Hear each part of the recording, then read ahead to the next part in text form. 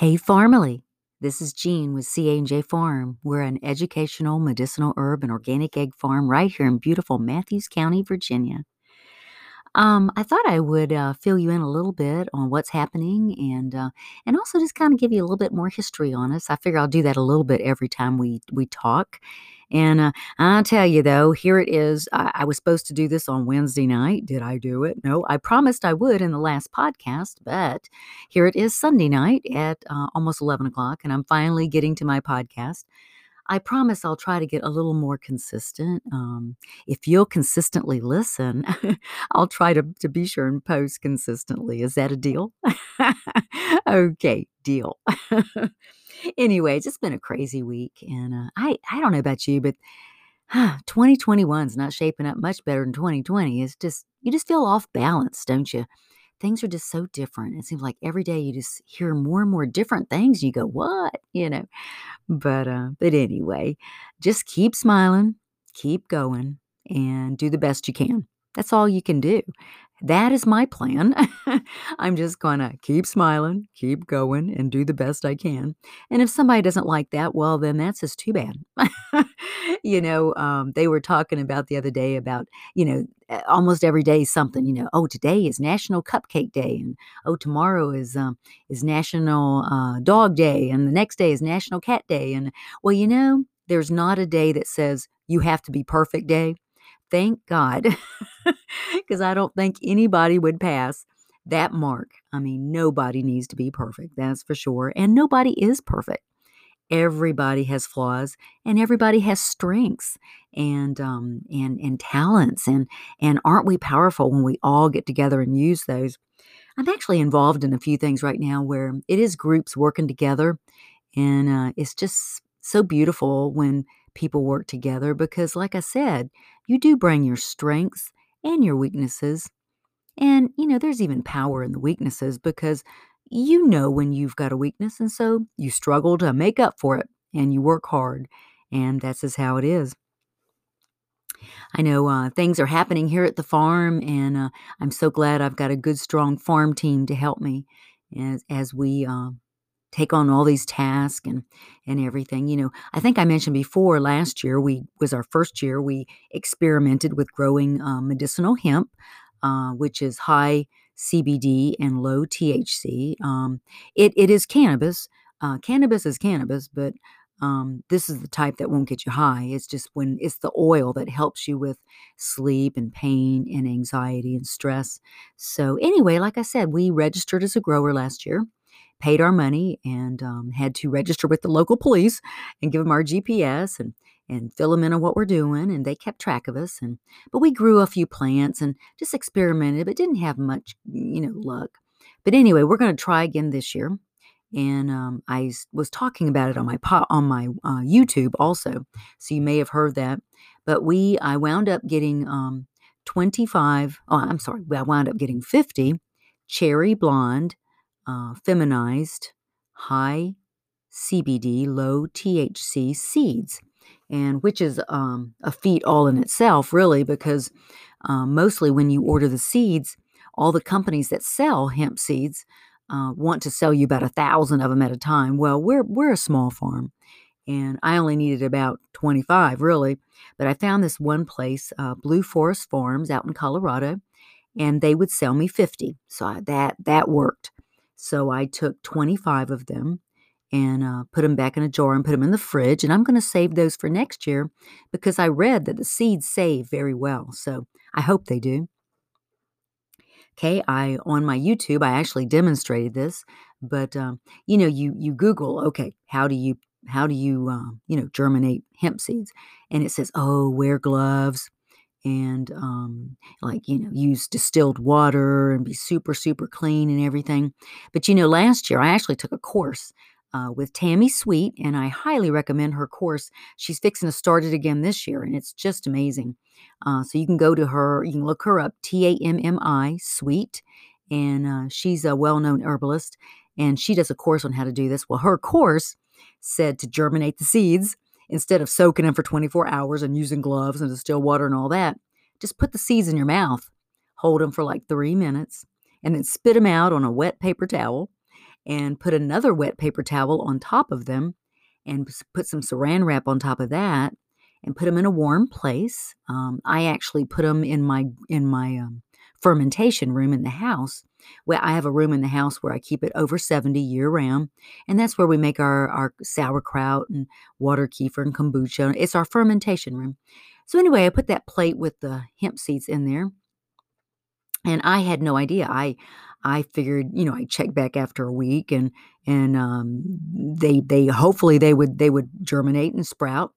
But anyway, I did that on Tuesday and checked back on Friday, and I was like, oh my gosh, they had sprouted and already had a root coming out of the seed hole that was over an inch long. So, okay, so 22 out of 25 germinated. And so I immediately grabbed my little selfie stick, my little tripod thing, and got my camera and recorded my YouTube for next week of me planting them.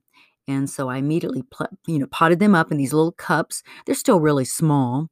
I've got them on heat mats in my grow room in the garage under lights, and we will see where we go. So being a master gardener since 1998, I know a little bit about starting seeds. And so I know that a good thing to keep them healthy and keep the funguses from making them damp off, which, damping off is a common thing that happens when you're germinating seeds. And I don't know if you've ever had experience with that, but it's really sad. It's so sad when that happens because you work so hard to plant your seeds. And one day you go in there and they're under the lights and they just look so nice. And then the next day you come back to check them and they're dead. And you go, oh my gosh, what happened, And because you did everything right. But a little fungus gets to them and it's called damping off, where they all of a sudden just die. And anyway, a way to fight that, I learned a long time ago, is to make a weak chamomile tea and put it in a spray bottle. I like to use a glass spray bottle. I stay away from plastics as much as I can.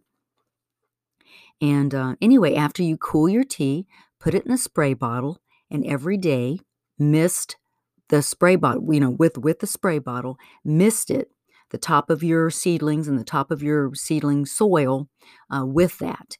And it will keep the funguses down, and you'll have a better luck of having success with your little plants, of getting them big enough to actually use them.